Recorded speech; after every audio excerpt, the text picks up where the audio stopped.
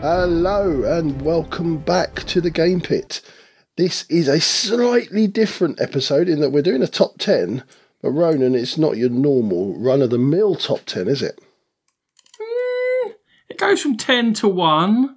We're both going to be naming 10 games. I wouldn't oversell this one if I were you. I should mention that it's episode 154, and I really should have done it, seeing as that we just talked about it, Ronan. So well, we always have to remember what number we're off and running, right?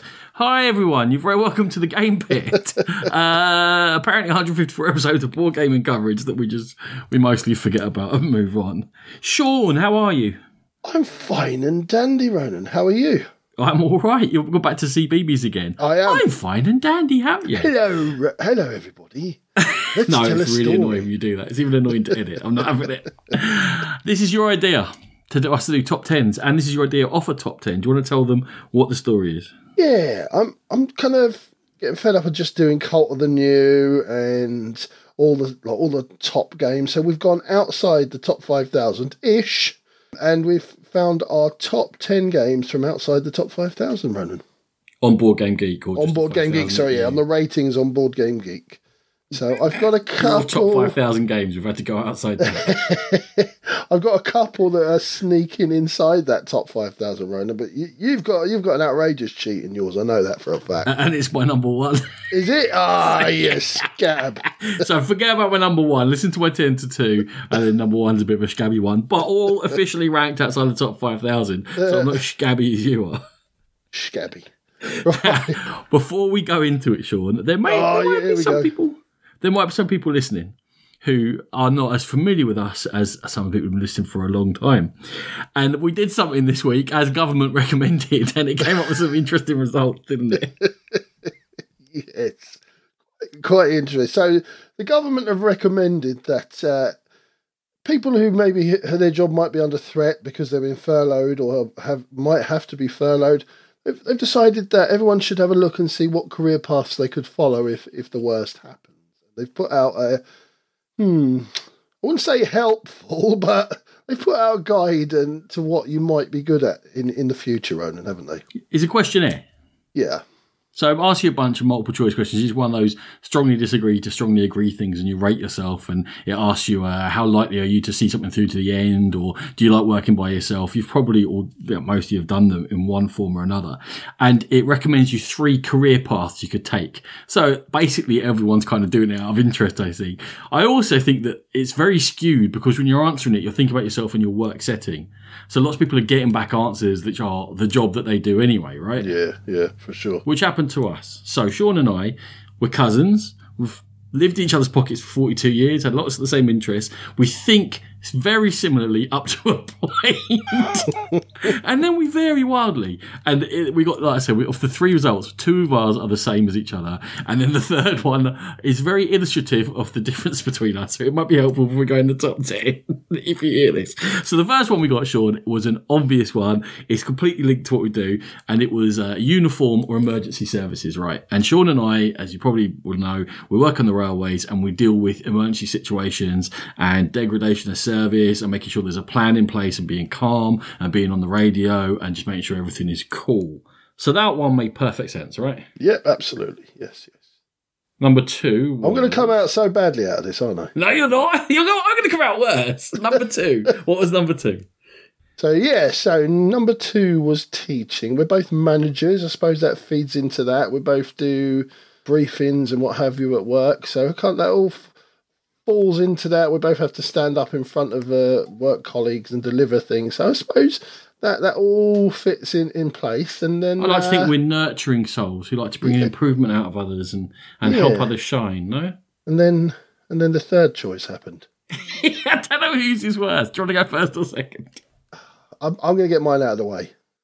So here we go. I think this brings out my creative side, and I think it shows my creative side. They must have realised that I like my food as well, because it was cake decorator, Ronan. It's very specific as well. It is very specific. The other option was chef, but that was second to cake decorator. Not cake eater. Well, think that's I still think it's way better than that's mine. what they were pointing at, really.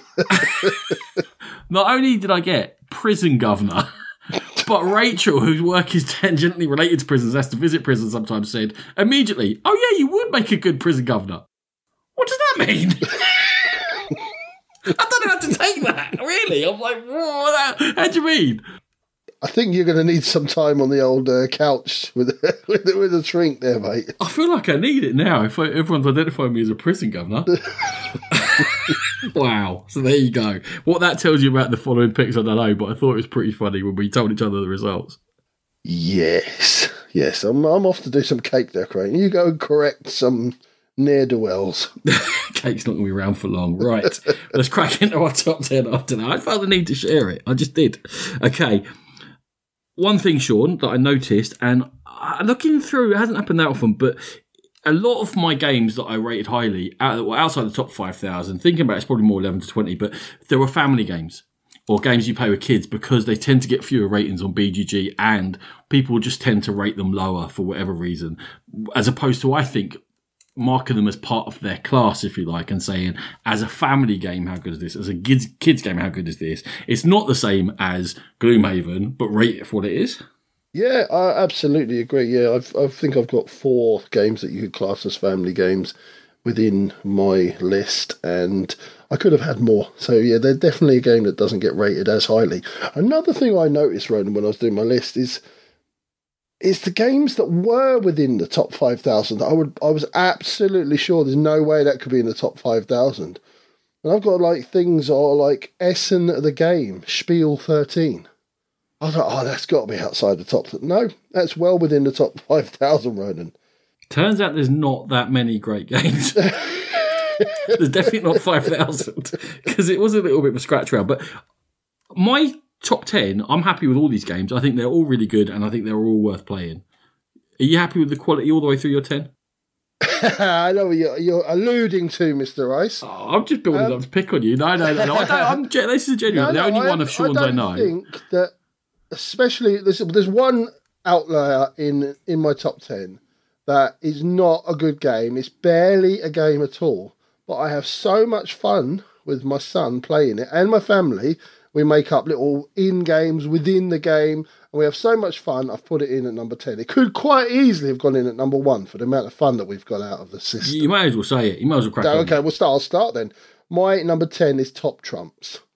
Yes, I know, it's barely a game. It's a guesswork at best, but we have so much fun. We make up songs about... I always tend to get the Silverfish, which is the worst card in the Minecraft Top Trumps. So, of course, there's a song, Daddy's Got the Silverfish, and that rings out pretty much every time we play the game, because somehow I always get the Silverfish.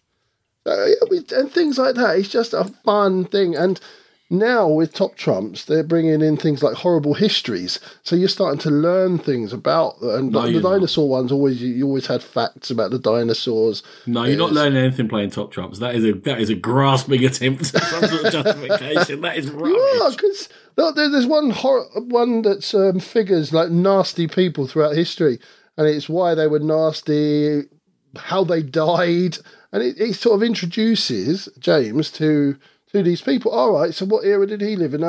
When would he have been around, Daddy? And what sort of other people were around at that time? So it starts the thought process going. And as I said, we just have a lot of fun.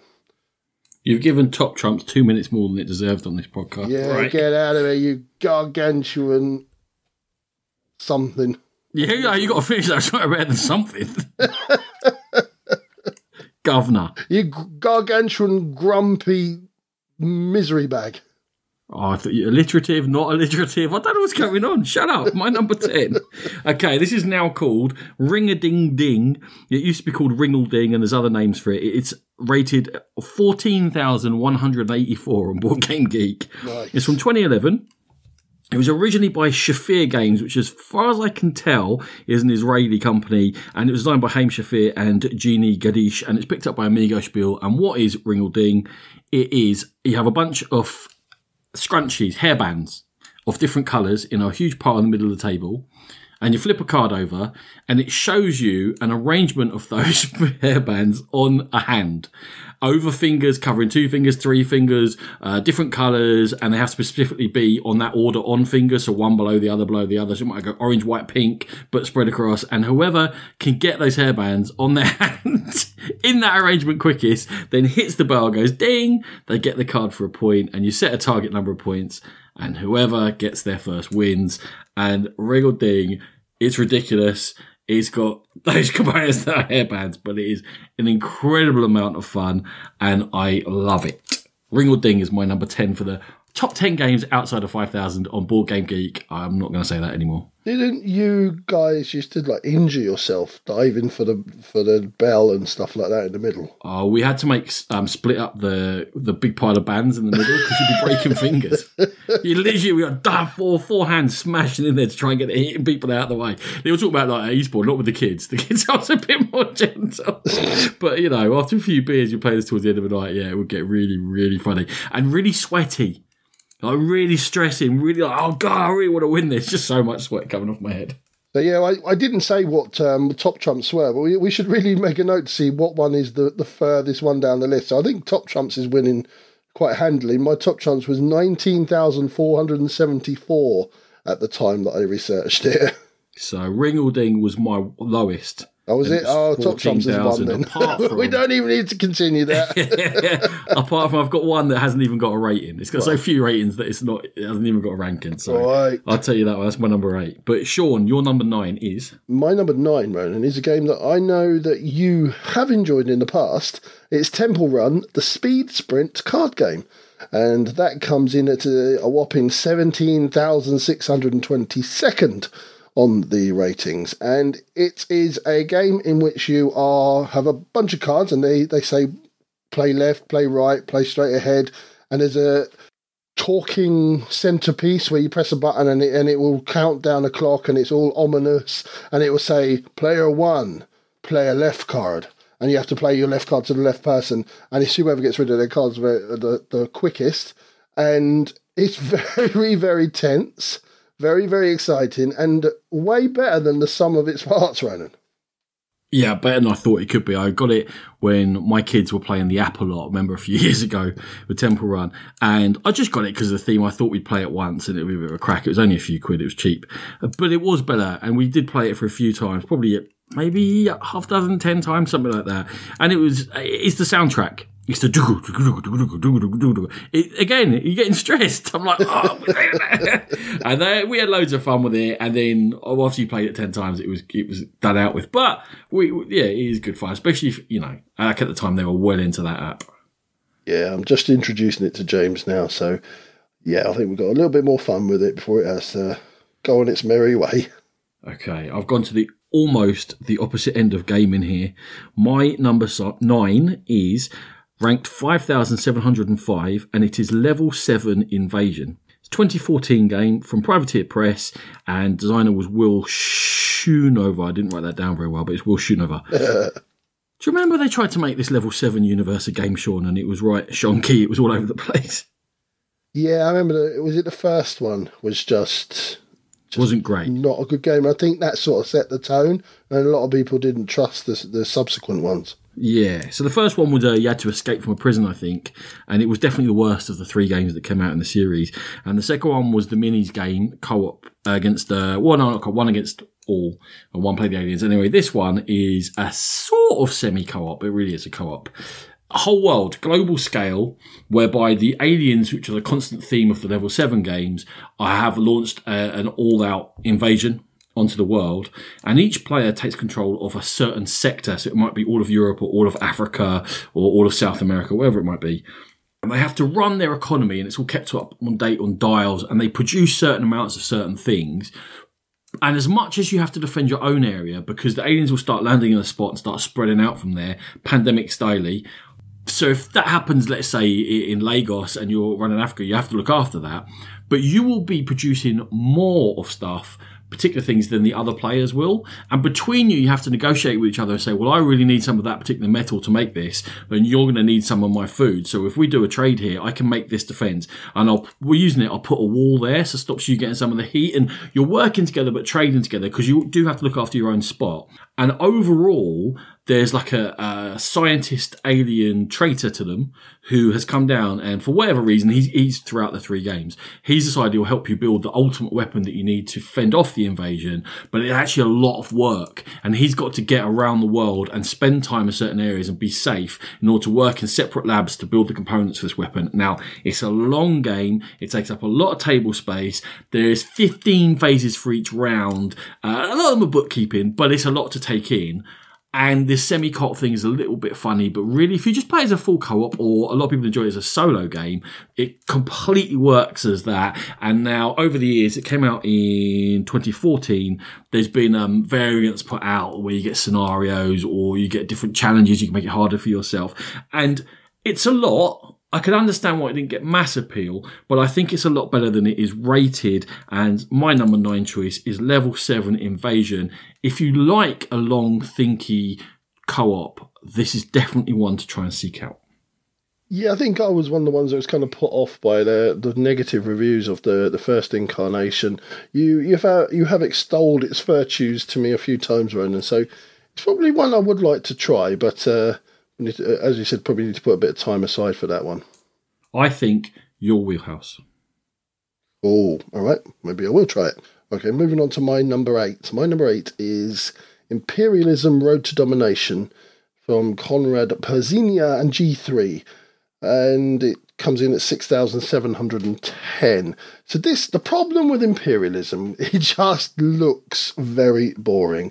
Effectively, you are moving through, I think it's the 15th to the 19th century, just trying to take over or influence countries and influence rulers within that time period. You're going to plot, you're going to conspire against players, but it all takes the form of just these tracks on the board. There's no real artwork to speak of, and it just looks very beige and very boring.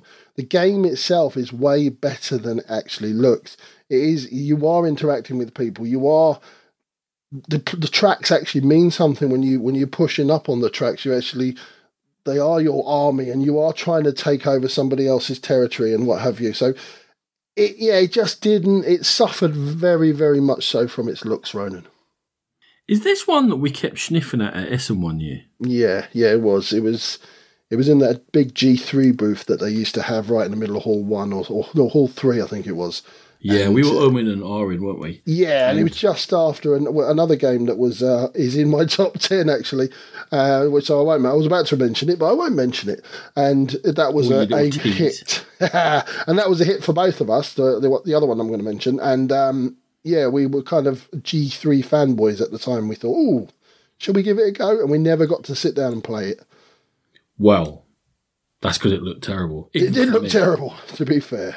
It was just, I remember that as like beige, brown. Wasn't there some sort of tech tree or something in the track? Yeah, basically it was just, the whole board was just loads of tracks that you would go up and down on. Yeah. And there was a space for a few cards down the bottom, and that was a bit. Well, I know why it isn't in the top 5,000. Main reason why it should be, Sean. I think, as I said, Ronan, it's very interactive. You are sort of you're very mindful of what tracks you're going up and what tracks everybody else is going up, and in a funny way, it does make thematic sense if you get past the poor artwork and what have you. I just felt it was a very solid Euro game, Ronan. Fair enough. My number 8 is Nacht the Magician Schatten, or Shadow Magic, although I'm not sure there ever was actually an English version. You just swear at me. Nacht the Magician Schatten, be quiet. It's from Haber. It is unranked. It has so few ratings. It's from 2012, and it was designed by Kai Haferkamp. And what is it? It is very much a kid's game. It comes with a bunch of wooden figures and a torch and a screen and a rotating thingy. A rotator. Okay. And from the bunch of wooden figures, you take certain ones out and you play with a set, and then each round one gets removed and then the others all get put around the outside of the rotator, and the torch gets turned on, and as you move it around, it looks like these figures, they just go past as a silhouette, past this screen that all the other players are the other side of when they're looking at, and they are trying to work out which one of the silhouettes is missing, and some are more obvious than others, some are very close to each other, and it's very much aimed at younger kids. But I'll tell you how much of a hit it was. I took it home in 2012 from Essen and played it with my kids, played it with my nieces. They still talk about it. At Halloween every year, with my 17 and 14-year-old, we have to get out this 4-year-old's game and play it. Because otherwise it's not Halloween if we haven't played Shadow Magic. So it definitely found a place in our heart. If you have younger kids, especially like I say, coming up end of October, it's not spooky really, but it's just got that theatre that Sean talks about with the shadows dancing past and they kind of loom larger and get smaller as they go around the screen. And it's fun. It's just as a sort of an experience for younger kids, it's great. So my number 8 is the unranked Shadow Magic, or Nacht the Magician Schatten. My lucky 7, Ronan, is a game called Ominos, coming from Yay Games, just outside the top 5,000. It's 5,333. And what Ominos is, it's a dice placement game. So you're going to roll the dice, you're going to place them on the board, and what you're trying to do is form groups of these sort of Egyptian symbols. There's scarabs and asps and stuff like that. And what other people are trying to do is trying to interrupt that, and the dice still have different powers when you place them down, and it's a very, very interactive game, because every time someone places a die, then it affects what you're trying to do in your scoring and your thought pattern, and it can be very mean game, but all in all, a very fun game, Ronan, that we really enjoyed when it first came out. Yeah, we had to get talked into it. I wasn't sure about the look of it. It's one of those the games where you get hundreds of them, where they've got a simple idea on a normal mechanism, may it be dominoes or dice or tile laying or cards, and you get told, this is a twist, You're like, okay. But eventually we got talked into playing this, and it was a twist, and it was a lot of fun. And I ended up taking that copy round for about 3 months and playing it with lots of different people, and the vast majority were converted into being fans of Ominos. That is a good choice, Sean. Yeah, and I think when it first came out, I think it almost had that sort of prototypey quality to it, because Yay Games aren't a massive company, but he subsequently did the sort of deluxe version in a tin. Everything looked a lot nicer, and he's still selling it quite readily at conventions. We even saw it when we went to Aircon this year, and people were going up and buying copies of it. So I think it's definitely been a good seller for Yay Games, and it was a very good game for us. Lovely. My number 7. Not so long ago, we reviewed Clinique by Alban Viard. Yes, we did. And I said it was clearly a building upon his previous designs. The one before Clinique was Town Centre, where you had to build up cubes on top of each other, and their vertical and horizontal adjacency affected what they did, and you had to give power to the taller towers and stuff like that. Before that, in 2012... the first game that had this idea of laying things down and the adjacency matters, and there's 6 different types of, in this case it was zoning, was in Card City. And there was a funny kind of drafting thing where you were drafting on hidden information, whereby a player drew cards and then offered them out to you, but you could see 1 or 2 of the cards that were face up, but not all of them. And then you choose what to keep, and then you might get stuck having to put things in your city because it wouldn't fit into what you were trying to do, and you had to make some money with like commercial zone or residential zone, scored your points, and there's 6 different zones basically did different things. So Card City, it's kind of interesting to have played all these games and to see that there's very much strong themes that run through what he's designed, and he's making them more complicated and into bigger games. And not the same game in any way, but just that the theme runs through it. And no, I don't just mean the theme as in, God, that was poor use of words. I don't mean as in the theme as in it's a city building. I mean themes of design, streams of design, if you like. And Sean, Card City is number 6,304 in the rankings, but the best thing about it is the name of the artist. Go on, what's the name of the artist, Ronan? DaFanny. D-A-Fanny. I mean... that's going to mean different things to our American and our English listeners. So. I think everyone knows what the difference is now. I don't think... It's not 1982. We'd have to explain stuff. But yeah, there you go. Card City, designer Alban Viard, artist DaFanny. I think to this day I've only really tried Clinic. We talked about the pizza box version, and I've got obviously the new version. I haven't tried Tramways. I didn't try Card City or the other one is with the city building one. Town Centre. Your Town Centre. So yeah, maybe I should have a little sniff at these other games, given that I really do enjoy Clinic. I think you should play them from the start. I think now you've played Clinic, you go back to the other ones and you'll be expecting too much. Right. This was a real simple game card. So There wasn't that much to it. But Tramways is excellent. That's my favourite of the four for sure. Right, my number 6 is Speed Colours. So definitely a family weight game from Erwan Morin and Lifestyle Board Games, and it's coming in at 7,236. I think it's just the reach of the company is the reason this one hasn't gone up the rankings a little bit more. It's a really fun game for younger children. Literally does what it says in the tin. You're racing to colour in things. You're trying to memorise the colours from the back of a card, then you're flipping it over, colouring them as fast as you can. Every round, the person who's in last place gets to secretly change 2 of the tops of the pen, so you don't know what you're getting. And it's just a lot of fun.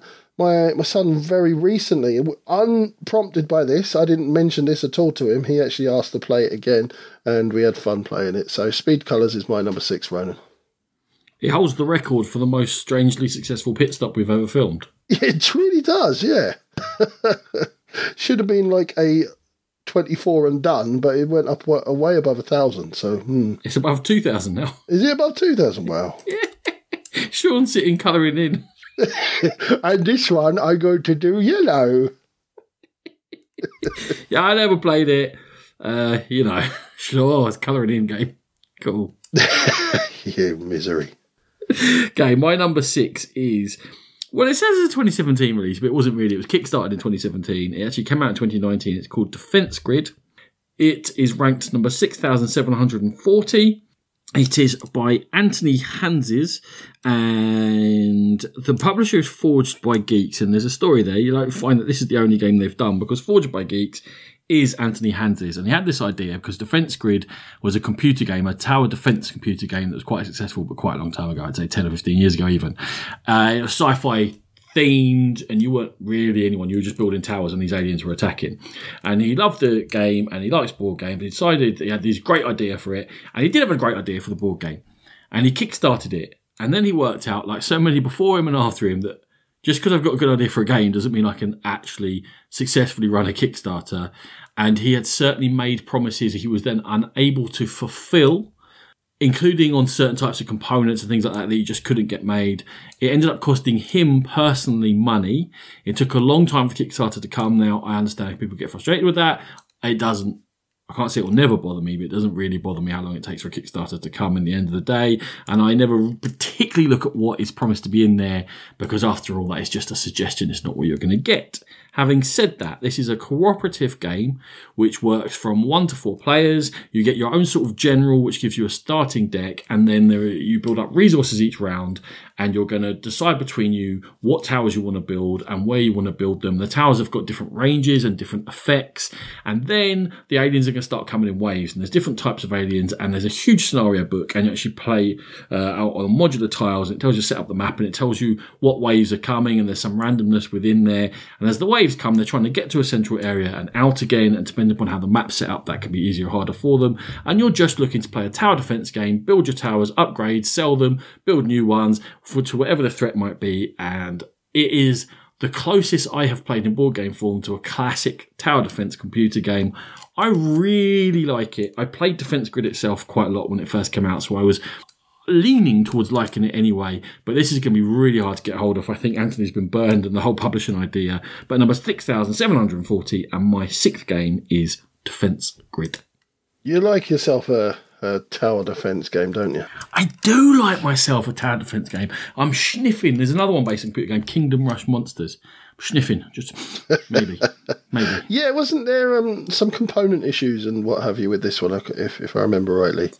I don't know, because like I said, I don't pay attention to what they say I'm going to get. I think there was something about you promised fancy metal towers or something, but I don't care. It's all right. I've got a perfectly workable game. It's a bit fiddly here and there, but not that bad at all. I really like it. I've seen your eyes light up talking to me about this one, Ronan, so I'm with you. I hope you enjoy it, because I'm not a big tower defense fan. It'll have to be a very, very good game for me to want to play it. But yeah, I'm happy for you. Oh, thanks, man. That's why you're a great cake decorator. There you go.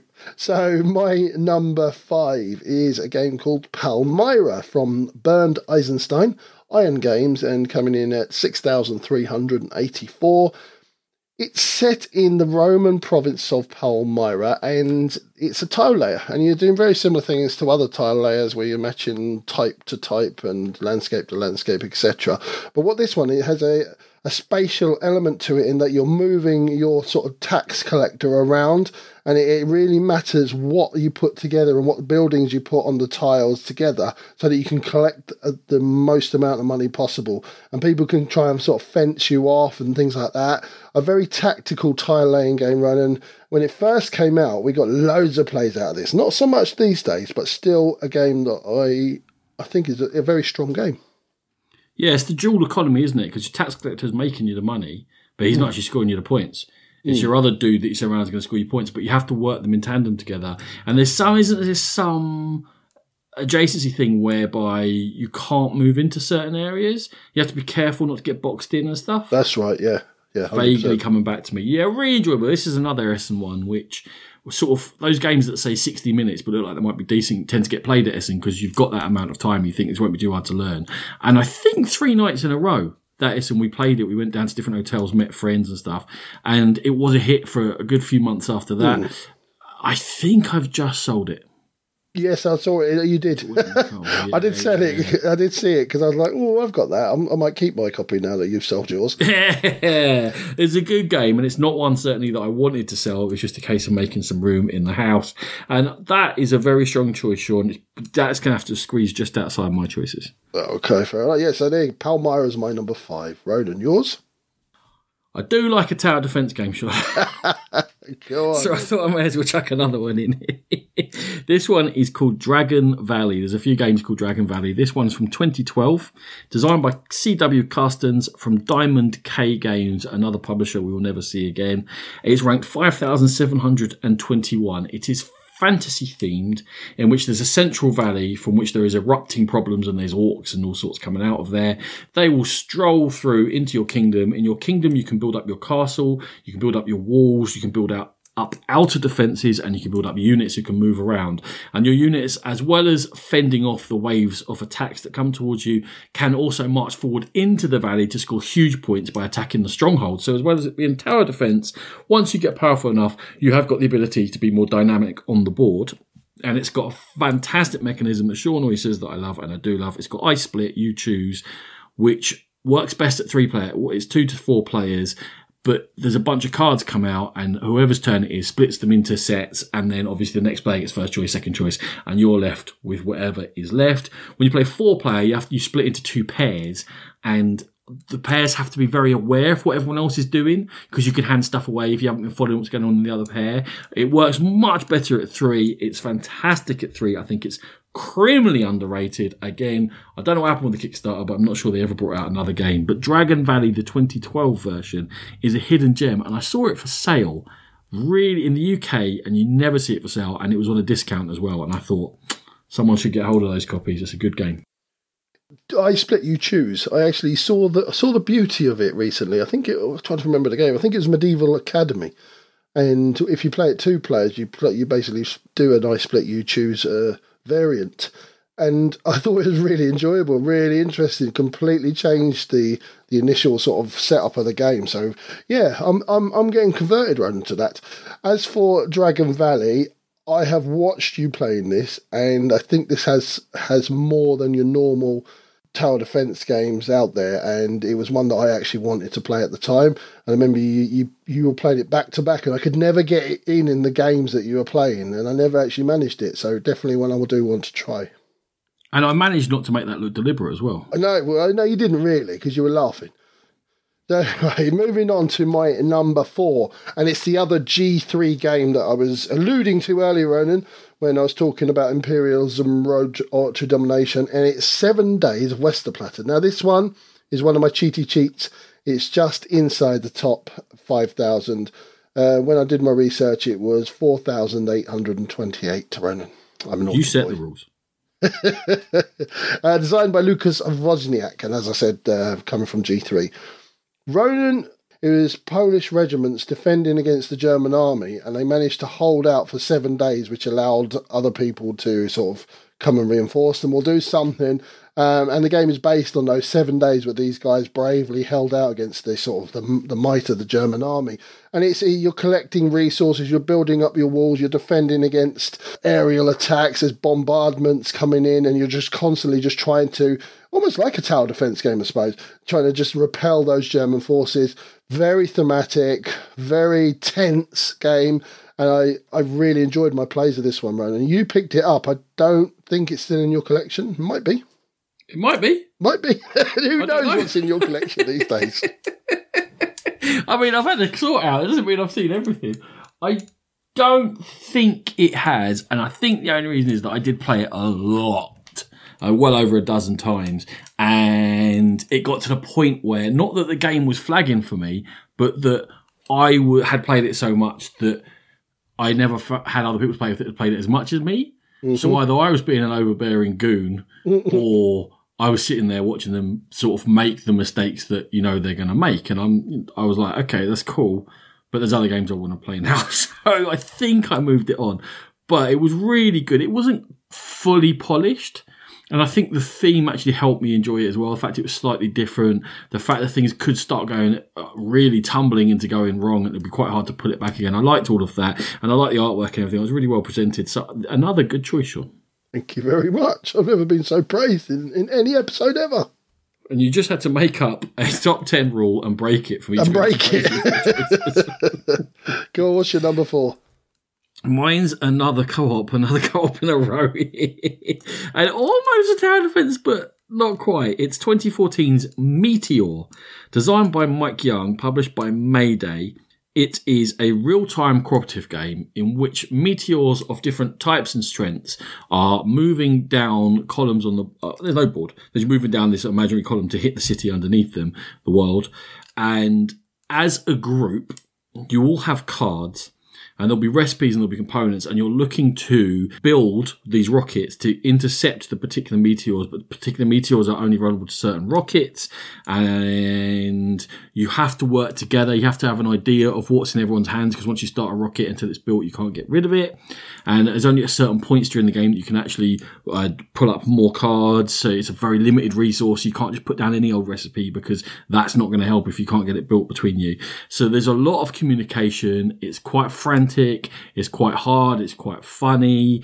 It's a real test of a group's communication. And I really love those sorts of games. And I really, really like Meteor. Rated outside the top 6,000, 6,015. Unbelievable. Really good game.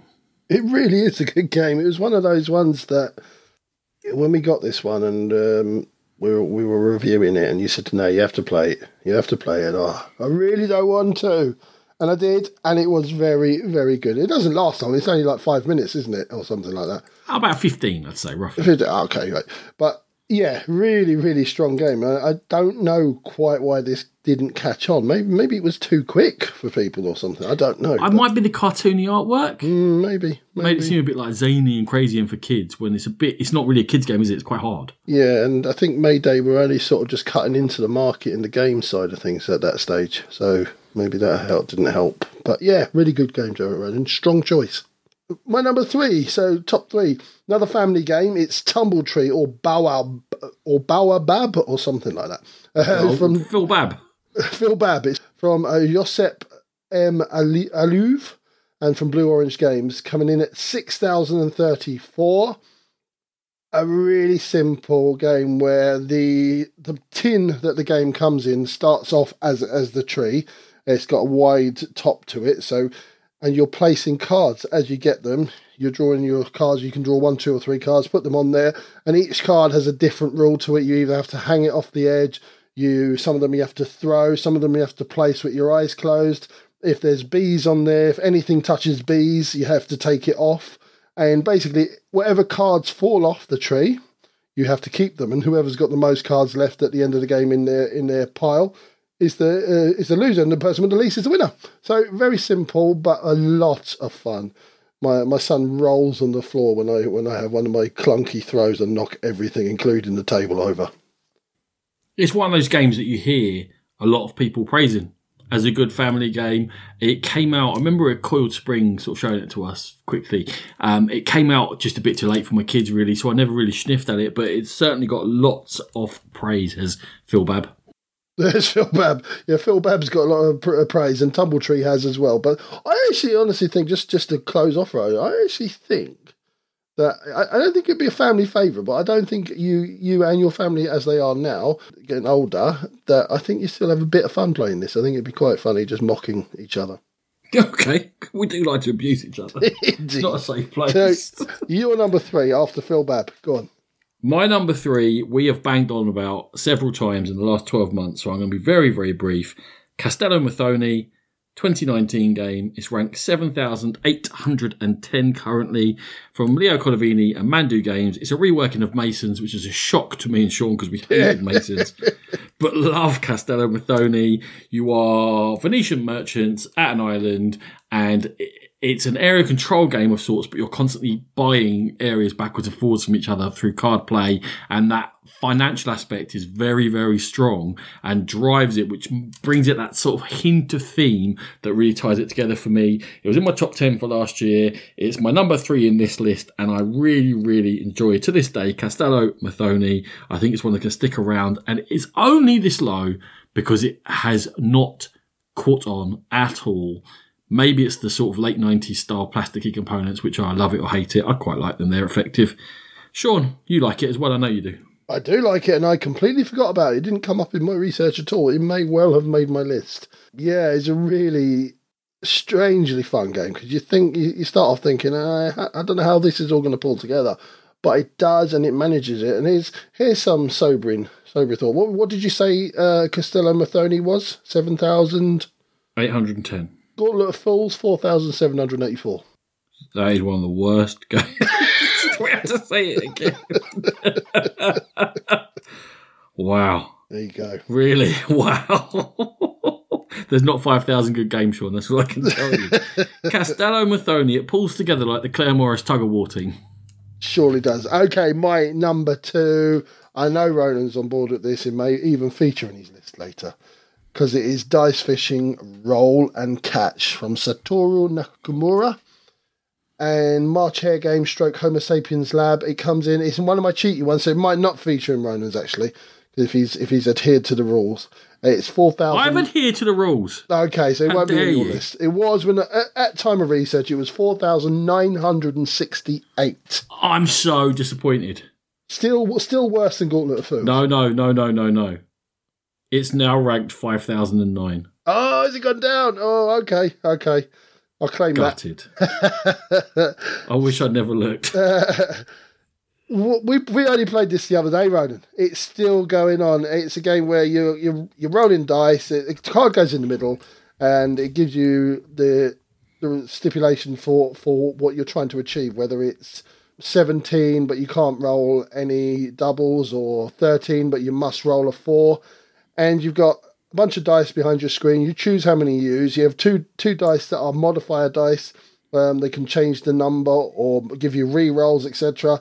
And you're kind of gambling against each other. So the person with the lowest amount of dice in their hand will roll first, try and achieve it, then the next, and so on. Really a lot of fun, really clever game, and a game that we regularly in this household bring out. And as I mentioned, we brought out at your house recently, Ronan.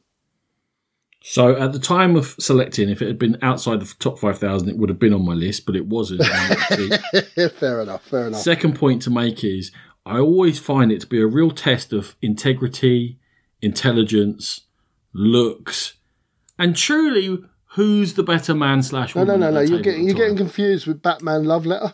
No. I can't. I think you're getting confused with Batman Love Letter there, mate. You jammy, scabby bastard. I took you apart in Dice Fishing, and you know it. You jammy, scabby bastard in Dice Fishing. Right. My number 2 is a ridiculous game. It's number 8,721. I don't know why. It should be in the top 100. It's from 2009, from Repos Games. It's not like it's from a small publisher, but they were tiny at the time. It's You Robot from Alain Rivalet. Oh, I remember you talking about this, yeah. Yeah. You kind of really... It's in pairs, right? And you can play with 4. 4's not really enough. You need 6 or 8 people. And in the pair, you've got 1 scientist and 1 robot. And the scientist has got a set of 3 cards that have got 2 different instructions either side, and they're arrows and they're like the face or the body. And just by pointing at these cards and using them and wiggling them around and pointing them to the ceiling and down, they are trying to get their robot with no other communication into a particular pose. Now, the pose has been looked at by all the scientists, and all the pairs are doing it at the same time. So they agree on a pose, and it can have winked eyes and pointing fingers and lying on the floor and standing on a chair and all sorts of crazy stuff going on. And whichever pair gets the robot to be in the exact pose that's been agreed on from this, and there's a big old deck of cards of poses, is going to win that point, and whoever wins most points, everyone gets chances to do it. I'll play however you like. It's not really about scoring points. It's about making your friends roll around on the floor or stand on chairs or look ridiculous or pull one leg up and trying to communicate without being able to talk and just using these pointing your fingers and using arrows and twisties and pointing at your knee and up and no, up this knee, wrote that without saying anything. And it's really, really funny. I remember memorable games of it at London on Board while people are trying to like finish off 4-hour-long Euros and we're there clearing tables out of the way to play You Robot. It's probably not the politest thing I've ever done, but it was really, really, really funny. I think You Robot is brilliant. It is gagging for a reprint and a wider audience, and it is very, very funny. So it's only a tiny little box. If you see You Robot anywhere, want to add it onto an order, I recommend it. If you have a sort of group that doesn't mind standing up, posing, messing around, but within like limits, you don't have to be creative at all. You're just following what's on the card. Very, very, very good game. It always sounded like a game. I never managed to actually play it myself, but it always sounded like a lot of fun. The times I did see it played at London on Board or LobsterCon and stuff like that, everyone was having fun. So, yeah. For a game in which you can't speak, it gets really, really, really loud. With like pointing and laughing and just, what are you doing? Sort of and that's why we got into the hobby for, was just to have fun and have a laugh. And yeah, so games like that, absolutely. Why not? You Robot is the crack in a tin. My number 1 is WarQuest. I've banged on about WarQuest in the past. Designed by Glenn Drover, coming from Mr. B Games and L4 Studios. It's a whopping 15,436. Yes. There's broken elements to this game. I know it. But it sings to the child in me. My son, it's currently his favourite game in the world. We have an absolute blast playing it. So what you're doing is you're creating your own armies and you're recruiting them as you go along. And you're sort of bringing trolls and minotaurs and orcs and elves. And you're making this sort of bandwagon of troops. And you're doing either quests or you're attacking the other players and having big wars and skirmishes and what have you. All the things I wanted as a child brought to a box. Some of the usability is poor. The map is very hard to decipher what constitutes like an area from another area and things like that. It can go a bit long, but you can tailor that to yourself anyway. It's one of my favourite games. It's not just one of my favourite games in this list. It's one of my favourite games anyway. And I always enjoy a bit of WarQuest, Ronan. I like WarQuest. It is as much interpretive art as it is board game. Make the rules up as you go along. It's fine. I mean, there's something that says rulebook on the front of there, but it's not really a rulebook, is it? There's like a list of some words that are like, okay, I guess we should do this. You and me played it, and we basically had to have some diplomacy for every rule in the game, which was fine. Yeah. Because in this sort of a game, that doesn't matter. How you play it that best suits your group is what counts. And it's got loads of special powers. It's got ridiculous rules. It's got the ability for complete turnaround victories. You just have to accept that going in. And that it's going to be 3 hours of lunacy. But with that epic feel of you are putting together a warband and doing quests and creating your own story, basically. Yeah, that's exactly it. It's not a great game. It is a very fun experience.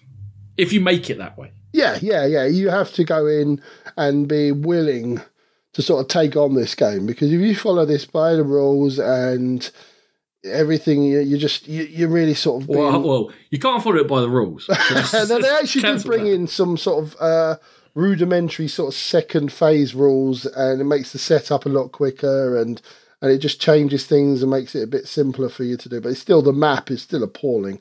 You'd almost want to design your own map and just paste it over this, because you just can't tell what area you're going to and from. But yeah, WarQuest, it's just fun in a box for myself and my son.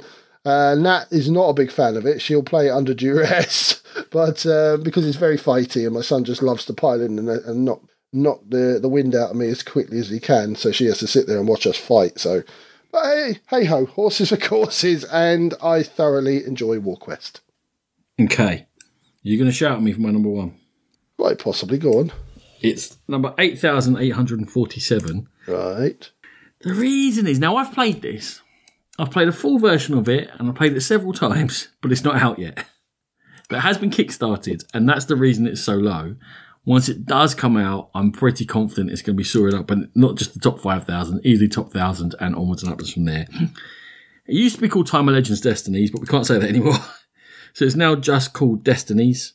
Designed by Michał Grabiowski and Filip Miliński from Lucky Duck Games. It is the fantasy story role-playing game, which is app-driven, in which you find yourself in a situation, you're given an overall story of what's going on and given some sort of an idea of what you're trying to do.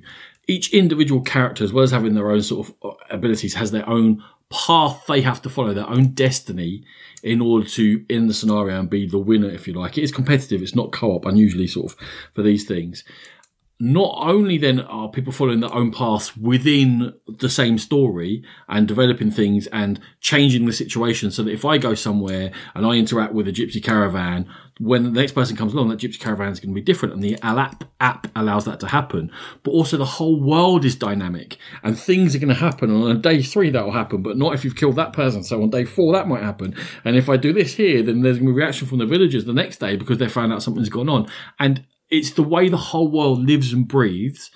The fact that it brings in, it's sort of real world, but it brings in those elements of the occult and of religion and angels and demons, but makes it all kind of realistic. It's just brilliant. We got to have a look at and to film a pit stop first scenario with everything you need to play that. And I played it again and again and again, and honestly really enjoyed it. It's not just that I got given. When I was doing the pit stops, which I haven't really done for months now, we were honestly getting sent a fair old number of games every year. Trust me, I don't review them all and tell them they're all great and blow smoke up anywhere. This Destinies is a really good game, and I backed it with my own money on the Kickstarter because I just really believed, and I had so much fun with that first scenario. So my number one is Destinies. It's 8,847, but it's not going to be for long. So yeah, it's a fantastic game. I too played it. I too enjoyed it, and I backed it. I probably was one of the people that was responsible for it being 8,000, given that I probably gave it a ranking, or at least marked that I'd played it, which all helps towards the rankings. Great game. Going to be a fantastic game when it comes out. A lot of time for the publishers. I think they do produce very, very polished products. That being said, you've not only broken the rules, you've obliterated them, haven't you, Ron? Is that what? It is a game that is ranked outside 5,000 Board Game Geek. A prototype of it is ranked by reviewers who have just said, I've played it. I'm having a look now. There's 51 ratings on there. They can't all be reviewers. Of course they are. I think it's people who've played it at cons and stuff like that, mate. Well, maybe, yeah, I suppose, if they're wheeling it out. Yeah, so in your face, fully in your face. I followed the rules, you didn't. What can I say? I win. You've ruined Christmas. Always. Right. Hopefully, that has given you 20 fun games from all sorts of different genres, which people don't talk about very often. And if you see them now on a shelf, or one of your mates has got one, or you're in a games cafe eventually, and you see it, it might spark your memory and go, ominous.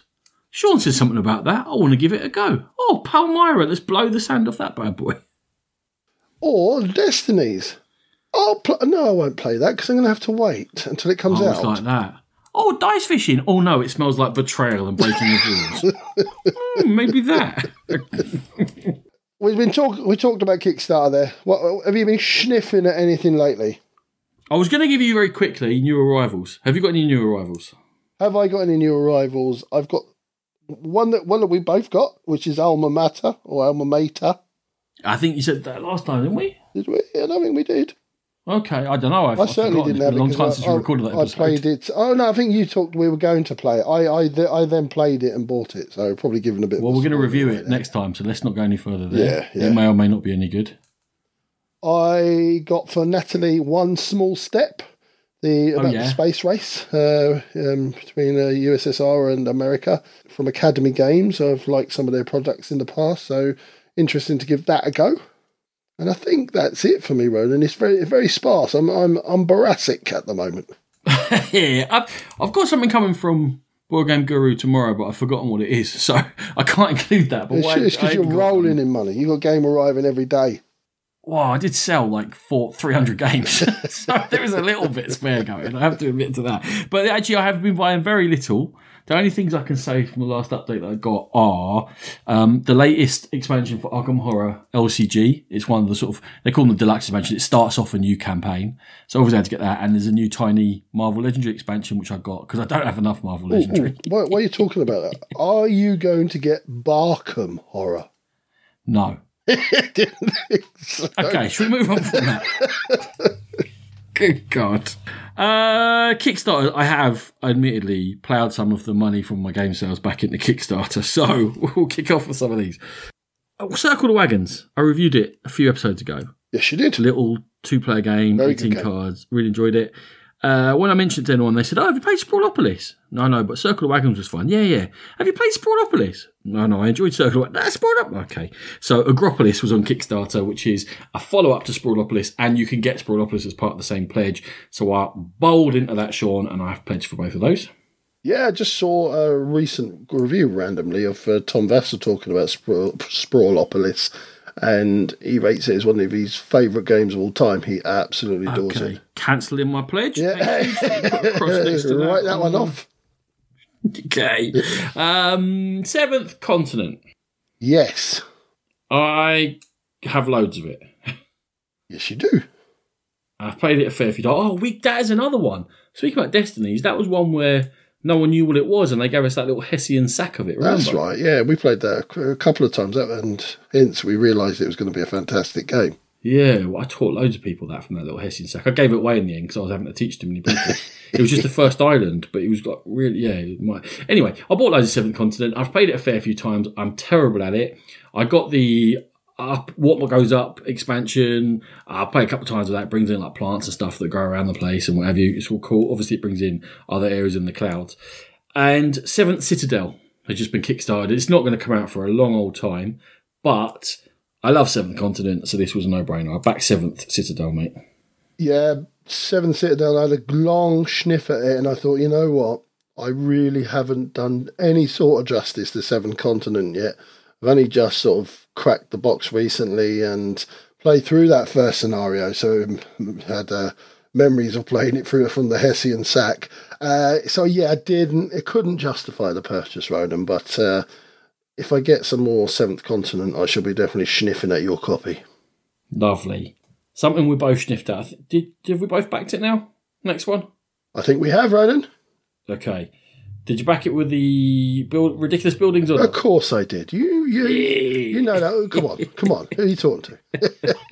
Frostpunk. Yeah. It's the This War of Mine people. It's about, as far as I know, running a town in a sort of very cold place. Yeah.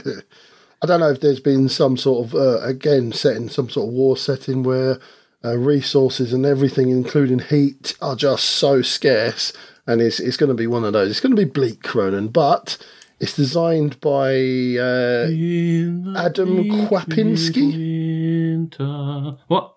What are you on about? I was singing in the bleak midwinter. Carry on. Egypt. Yeah, designed by Adam Kwapinski, who I can't think of a bad game he's designed.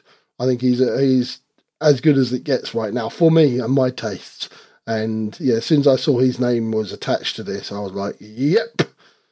I am in like Flynn. Ronan's gone in for the peasants version, and I've gone in for the nice version that you probably can't play because you need to write in on the tiles. But Between us, the two of us will work it out. So they're offering like those sun-dipped building miniatures. They look amazing. £50 extra. I'm like, what do they do? They look amazing. And space. But they look amazing. Yeah. So I didn't do that. I'm fine. I'm okay. I'll just take the normal one that is in a smaller box and plays exactly the same and probably has got clearer information. I'm all good. But Frostpunk, it's their pedigree, isn't it? Yeah. They're really good. And it looks good. And it looks fun. It looks like there might be hard choices to make. And not everyone's going to make it, Sean. Spoiler. Yeah, it might not be one for now. Maybe I'm going to have to get my solo playing up to speed. Get James playing it. He's got to toughen up sometime. Daddy, why are they all dead? Why did we eat Tiddles? That's life, son. Just That's the way life. it goes. It's time you knew. You do love a dinosaur. You just love dinosaurs. I do love dinosaurs. This is true. I also really, really, really like Dinosaur Island.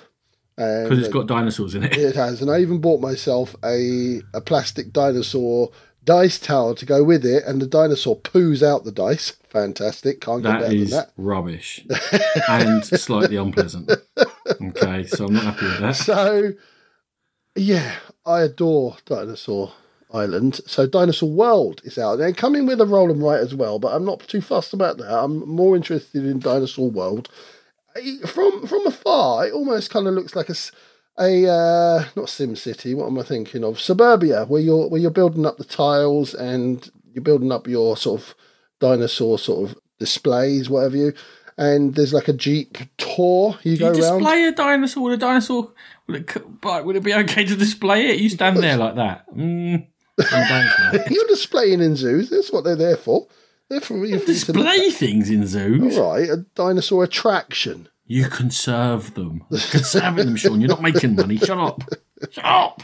Can you conserve something that you've just made that was extinct? I don't know, can you?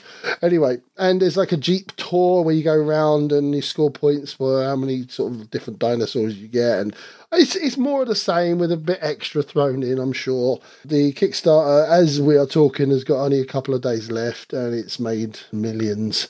So yeah, I'm on board. I'm fully on board, Ron. I read the D of dinosaur and went, Sean's going to buy that. I don't have to. Clicked on to the next project. Yeah, fair enough. I don't know. I know anything about it, but sure. When you get it, I'll play it. No worries. Right. Speaking about that bastard vassal, he's taught me into another game, Sean, and not a cheap one either. What's he done to you, Ron? Now, I like a superhero game. We all know I like a superhero game. He's been bigging up the Reckoners since day dot. He really has. And Brandon Sanderson's a decent author, and it's a co-op, and it's supposed to have these amazing, unusual bits to them. I've been sucked in by the bits. Apparently, it's got great dice. I mean, I don't care if it's got great dice, but apparently, it's got great dice. And he's been going about how good it is, and it has been through the roof price-wise over here in the UK. So, how have you managed to get around that, Ronan? We're glad to see movies, are we? Back to it. So, Ronan. Well, they did a Kickstarter, Sean. It wasn't like MI5. They kickstarted it. So there's an expansion coming out. So I don't know. That wasn't much of a secret. The expansion is called Steel Slayer. Isn't like the baddie in the record is called... Is he called Steelheart? Steelheart, yeah. Lord Steelheart or something like that. Yeah, something like that. Oh, have you read them, the books?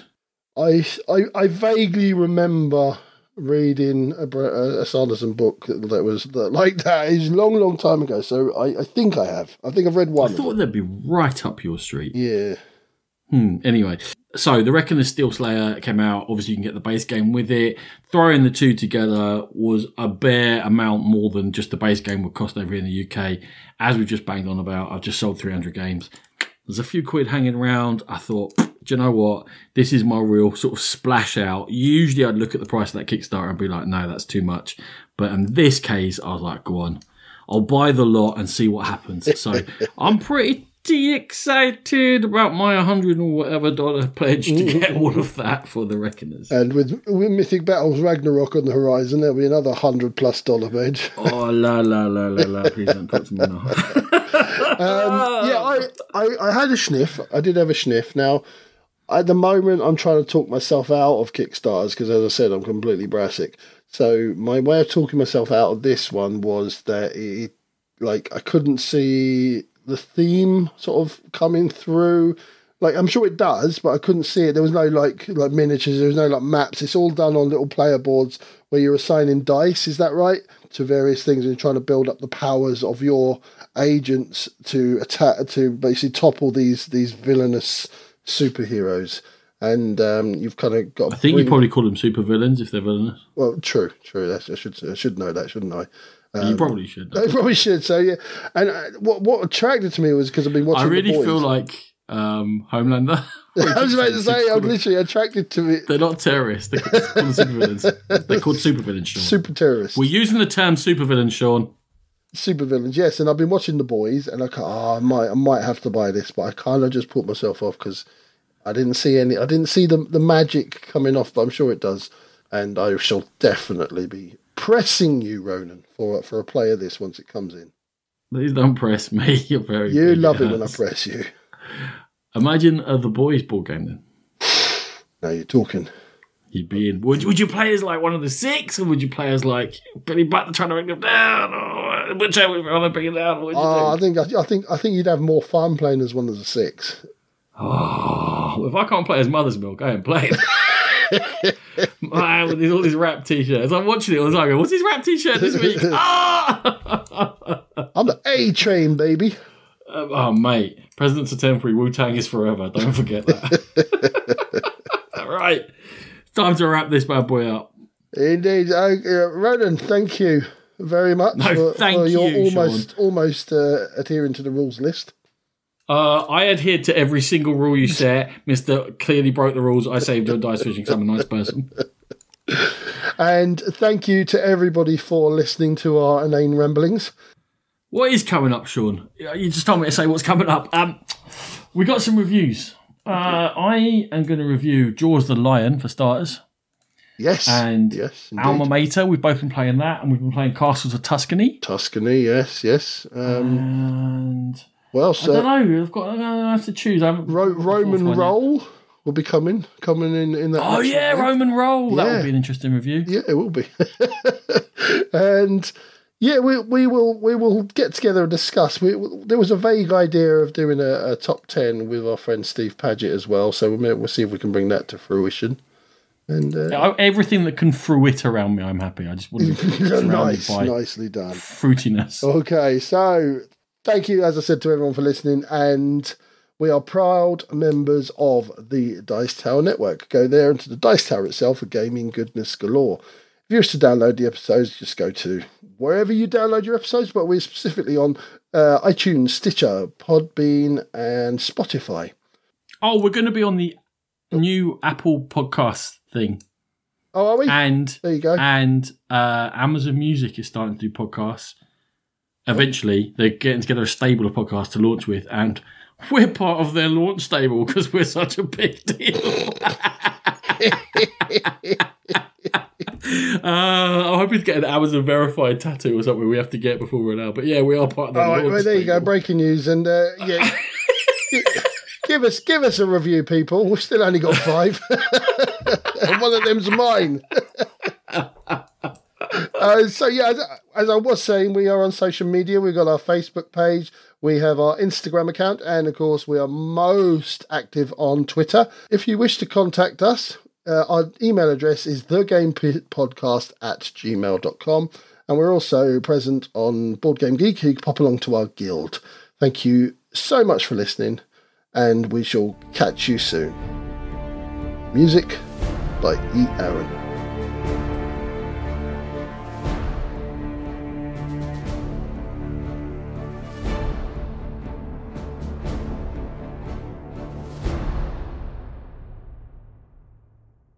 The boys. The boys, the 6, the boys, the boys, the 6, the boys. And the whale.